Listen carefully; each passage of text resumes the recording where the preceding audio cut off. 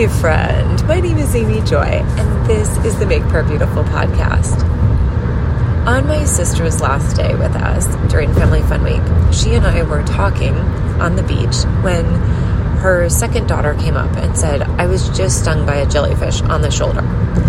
And it didn't look very bad. In fact, my sister initially couldn't even see a mark.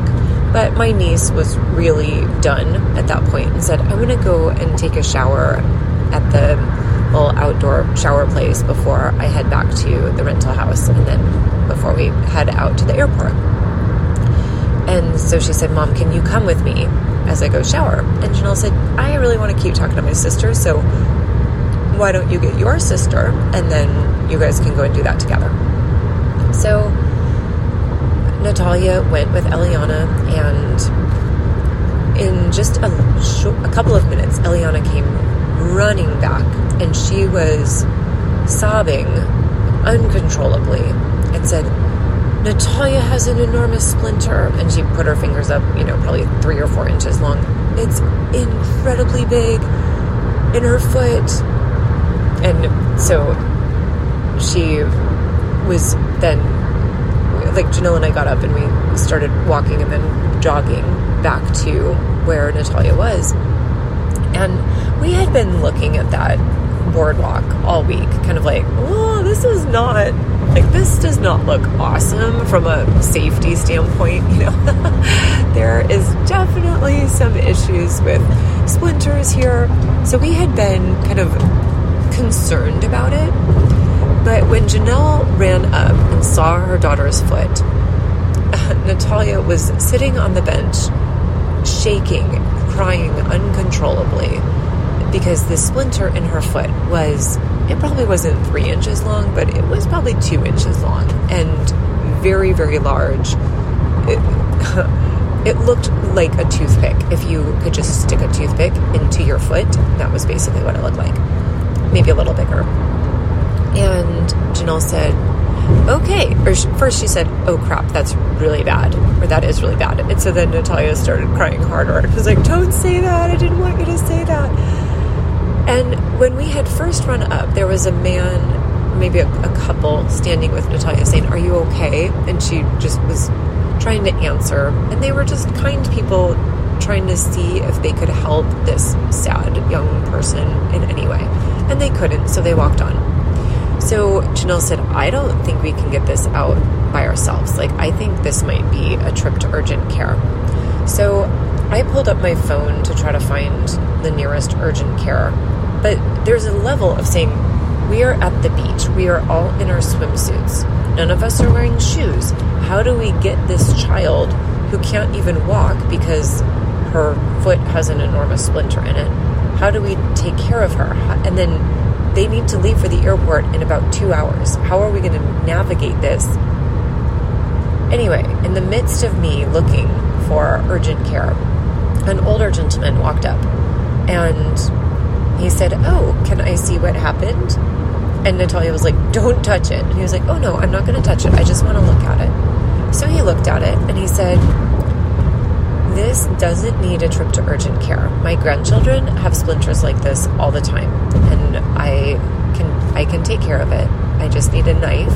I have one in my room. We found out later that he was from Georgia and had just driven up for the weekend and always carries a knife with him. He was a Boy Scout as a child and then was in the military and I think worked in the medical field for about 15 years.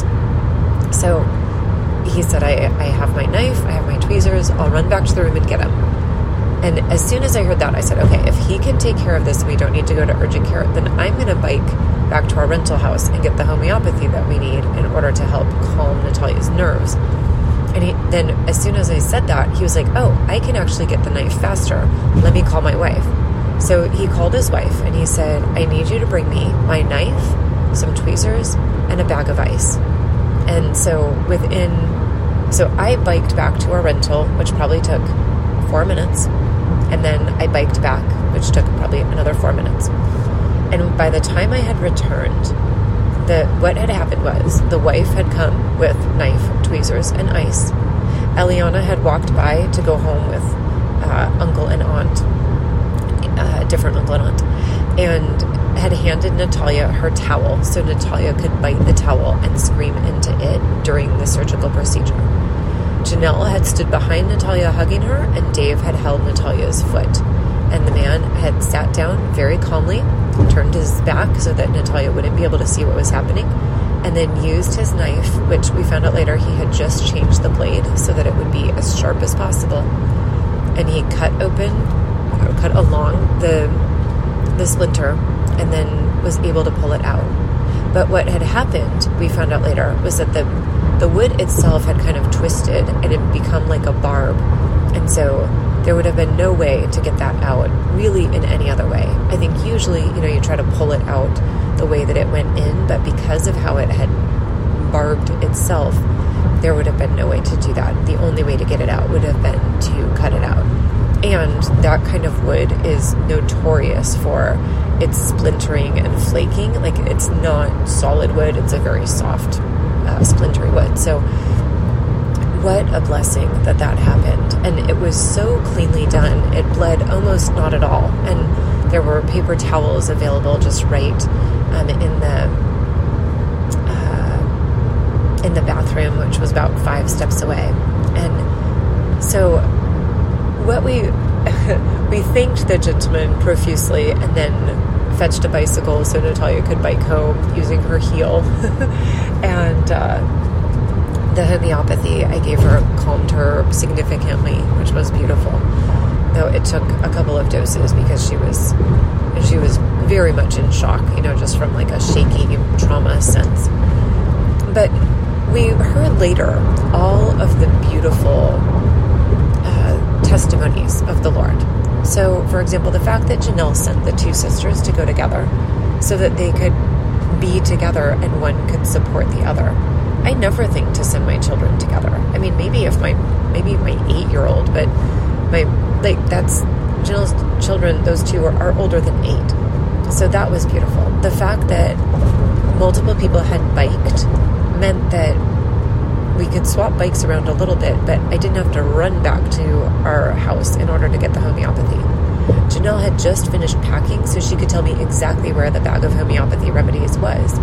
Otherwise, it would have been like, they're in my room somewhere, go find them. That would have been significantly more difficult and longer. What the man said later, because both my mom and Natalia's father went and talked to him, and he said, "Oh, my wife right now is reading a book." And she held it up, and it was The Case for Miracles, or something about miracles by Lee Strobel. And he said, my wife always goes first. Always.